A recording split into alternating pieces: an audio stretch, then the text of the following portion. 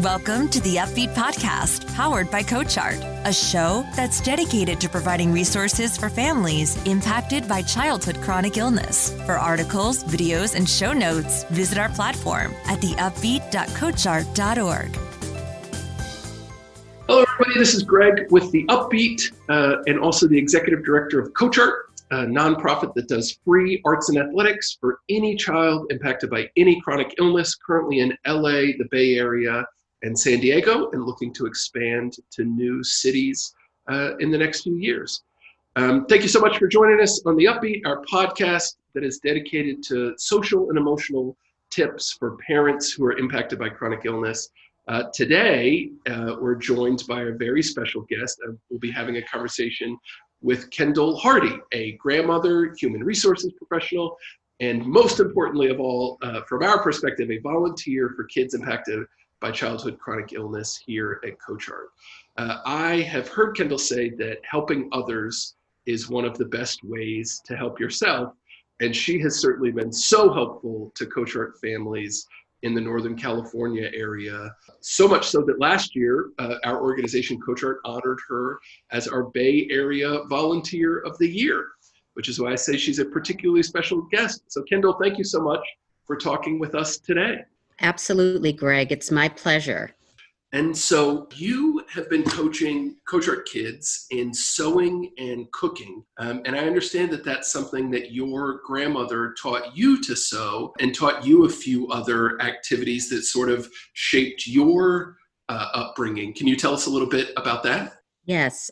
My father's mother, my paternal grandmother, was a seamstress. She could sew anything. You could show her a picture or describe what she wanted, and she could manage or create the pattern. And when I was about 8, she started teaching me how to sew. And some of my fondest memories are at the dining room table, cutting out patterns and just spending time with my grandmother, learning about her growing up and why she did some of the things she did. And it's a special time. I still, every time I sew, I feel as if I'm sewing with her. That's so interesting, especially because we always talk about the sort of two components of CoachArt that are positive for the kids' social and emotional well-being.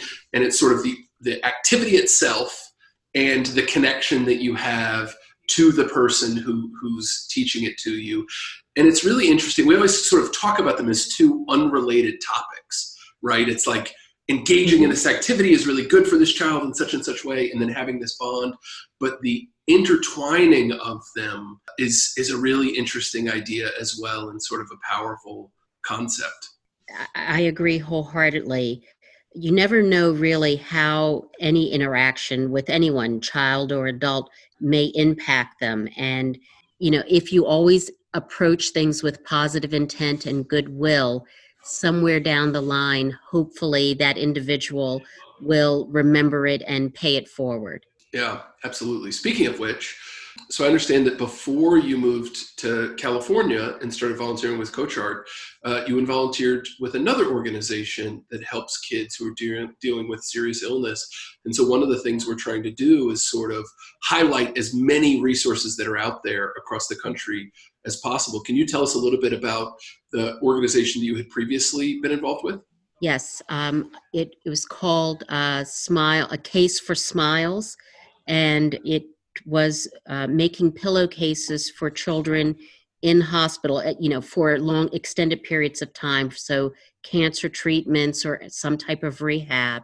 And as soon as a child is admitted to the hospital, the very first thing they do is pick out a pillowcase that they want for themselves that they keep. And it sounds like a very, very minor thing, but generally hospitals are drab and, definitely not a fun place to be. And the pillowcases have, cute designs on them. They're bright, they're cheery. And again, the child keeps it. I would sew the pillowcases, and my stepmother would wash them and dry them, and my father would iron them and pack them up to be delivered. So Oh, it was wow. really a family event. And, you know, if I may, just want to share a story. I never expected to meet the children. I never delivered the pillowcases. I just sewed them. And in Philadelphia, the Philadelphia Phillies had an event where they were helping this organization raise money. And I was there meeting, fans and talking about the program. And a young lady came up to me and she asked if I, in fact, was a volunteer. And I said, yes. Was she interested? And she said, no. But when she was 19, she was diagnosed with cancer. And while she was 19, she still went to a children's hospital. And over the next 3 years, she was admitted regularly. And each time she got a new pillowcase. Oh, And wow. she said that was, while it wasn't fun being in the hospital, that was the highlight of going. And she's cancer free. She's been in remission for at the time that she was talking to me, and she was going to college to be a nurse. And when she went, her mother had made a quilt out of all of the pillowcases. Oh my gosh, that's so sweet. It was. And like I said, I never expected to meet anyone. And I mean, I start crying, she starts crying. And again, you think it's a pillowcase, what's the big deal? But when a child is scared and or even a young adult is scared, the creature comforts really, really do help. Absolutely. That totally makes sense. And one of the most interesting one thing that jumps out to me is the idea that the two organizations that you've been involved with were literally, when children are being admitted to the children's hospital, and then with Coach Art, they always get involved when they're being discharged from the children's hospital. Mm-hmm. And so sort of at either end of their experience. But one of the things that most surprises me about your experience with that organization is you're so good with the kids themselves, and you have such an amazing sort of presence with them. It's hard to imagine you in a capacity where you were sort of behind the scenes and not involved with the kids. Was that part hard? Do you feel like you had the same level of skill with the kids at that stage, and just, it was hard not to be able to use it, or what? How was it different? Not, tell me a little bit about that. So this organization would periodically hold fundraising events or fun events for children that were recently released from hospitals. So in Philadelphia, there's a place called the Please Touch Museum for Children, and we hosted a sleepover for the children and their families. But during the day, it was a fundraiser, and people came in and, we were sewing the pillowcases, a group of us, and a small child came up and asked if I could show the child how to make a pillowcase, because he wanted to make a pillowcase for his friend that was still in the hospital. Wow. So I taught him, and then that became a thing. Even though that was not the purpose of the event, I started teaching children and families, and this was one of the nicest things. There was a family of 5 generations, all men. The youngest was 5 and the oldest was 82, and each of them made a pillowcase. I can't say it was difficult not actually interacting with the children. I knew it was for a good cause. Mm-hmm. We couldn't take the sewing to the hospitals just because of health reasons. So this was the best that I could do. But I mean, I always help children in some way, shape, or form. So, yeah. And it almost sounds like you started your own little mini Coach Art chapter there, basically starting exactly what you do now, formalized with Coach Art, but on an informal basis. And all the more reason why maybe one day there will be a Coach Art chapter, and other volunteers will, be in a formal way teaching sewing in Pennsylvania to similar families. I think that would be fabulous. Again, all children, all people have the capacity to learn and to have fun. And if you're capable of helping someone learn how to do something, I think we're called to do that. Yeah, that's a really beautiful thought. And you talked about your entire family getting involved with the creating the pillowcases. I know you have a daughter. Mhm. Have you sort of passed along the value of helping others to her, and how do you pass that along in your family? I have an adult daughter who has volunteered since kindergarten. Wow. She went to Quaker schools, and Quakerism requires that no matter your age, everyone volunteers. So for like Martin Luther King Day at kindergarten, they couldn't volunteer at a project, but their job was to make peanut butter and jelly sandwiches for the older children who would be going out for service. So it is something that she has done. But even before then, before she started school, every Christmas before I would tell her before Santa could bring her any new toys, she would have to gather up toys that she didn't play with anymore. And we would take them to an orphanage and spend the day at an orphanage giving out the toys and playing with children. So it's just something that, again, I feel that everyone has something to offer, no matter your circumstances. There's always someone that can benefit from something that you have to offer, whether that be your time, talent, or finances.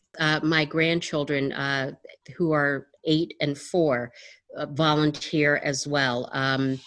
Every Martin Luther King Day, they actually clean up the shoreline near their home. And throughout the school year, they volunteer with, helping out with building things for art projects. And last year, my grandson did a lemonade stand to help the children that were being detained, to raise money to help legal defense for them. So he just went out to the neighborhood park. Everybody in California has lemon trees. So he made lemonade, went out to the park and raised, and for a 7-year-old at the time, he raised $80, which I thought was pretty amazing. That's incredible. Yeah. That's amazing. Yeah. So one of the things, sort of topic I want to explore with you. So we have a lot of parents who listen, who have children who have a chronic illness, and then you get this interesting perspective through CoachArt, where you see those kids sort of a little bit removed from their parents. The parents are always on site, but sort of interacting with each other. What kind of skills do you think are developed when those kids are in that community with other kids who are going through something similar? What are some things that you see that you think are important for parents to be aware of in those settings? The first thing that I noticed is how accepting and supportive the children are of each other. And, sometimes children have a little meltdown or get frustrated. In every single session where something like that has happened, the other children have rallied around the one child and encouraged them. And I think just being in a safe space, in a place where no one's going to make fun of you, where everyone's trying their best, just has to feel comfortable and fun. And isn't that what we all want? To feel comfortable and to be able to be ourselves. Absolutely. And with CoachArt, we have a lot of students who have come for a really long time and have been involved with the organization over time. But on the flip side, is there anything that you notice when kids are first getting involved with the program or might be fairly new to it, for the sort of change, or even for the kids who have been involved for a long time, the sort of impact that programs like this, and in either side of either the actual activities or the mentorship component, what kind of positive impact that has on a child who's going through something like this? So I think back to the very first child that I coached, and this was in her home. And when I met with her, she was very quiet, very timid, afraid she was going to break the machine, afraid she was going to do something wrong. And I just assured her that she couldn't break the machine and there's nothing that she could do that we couldn't fix. And I told her that I had been doing this for a long time, and I promised her that she would be successful. And, so we went through the first session, she practiced, and she's still a little timid. The second session, she smiled. The third session, she was laughing. And Oh, wow. her guardian said that they had not heard her laugh like that, period. And I think, again, just knowing that you're capable of doing something, feeling comfortable with the person that's teaching you how to do something, and just, relating to them at their level. It's just what I wish everybody was able to do. Yeah, absolutely. One thing we talk about when we think about the kids and basically that same question is that when you get a diagnosis, often everybody around you is talking about what you can't do, that the baseline is what you used to be able to do. And it's either these are things that you can't do anymore from the baseline of what you used to be able to do, or these are things that you might not be able to do in the future from the baseline of what you used to be able to do. And just flipping that for a small period of time and saying, oh, look at this thing that you can do today that you couldn't do last week. Yes. That the sort of focusing on an element of growth at a time when so many kids are entirely focused on things that they were able to do that they couldn't do last week. That element of it. And it sounds like there's somewhat of that in what you're describing there as well, of just seeing, oh, look, I am able to develop a skill that I didn't have before, even though I'm going through this situation. Exactly. And, with both cooking and sewing, you actually have something that you can use. So, whether it is a pillow or a backpack or sushi, something that you made with your hands that you can use or give to someone else. Again, it's a good feeling. That's a great point. I also understand you've seen the CoachArt kids help one of the volunteer coaches who is struggling with a project. Can you tell me that story as well? Well, actually, it was the coordinator of CoachArt. One of our projects was to make a pillowcase, and the program coordinator wanted to make a pillowcase for her nephew. And she had low vision, but she just, for whatever reason, she just could not sew a straight line. She could not get the pillowcase to line up properly, and she was really struggling.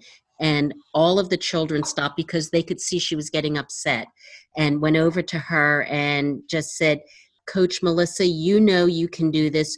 You can do it. We know you can do it, and we'll help you.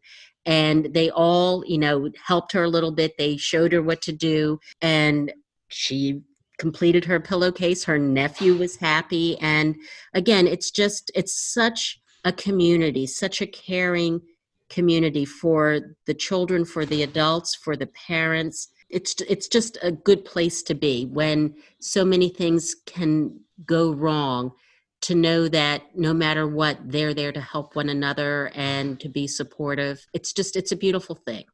Wonderful to hear, and especially from you, where you've seen so many of those moments, up close, which again is one of the reasons why we were so thrilled to be able to honor you as the Bay Area Volunteer of the Year last year for CoachArt. So Kendall, I wanted to thank you so much for joining us on the podcast today and for telling some really amazing stories about the transformations that you do see, and the moments that you do see with kids in programs like this.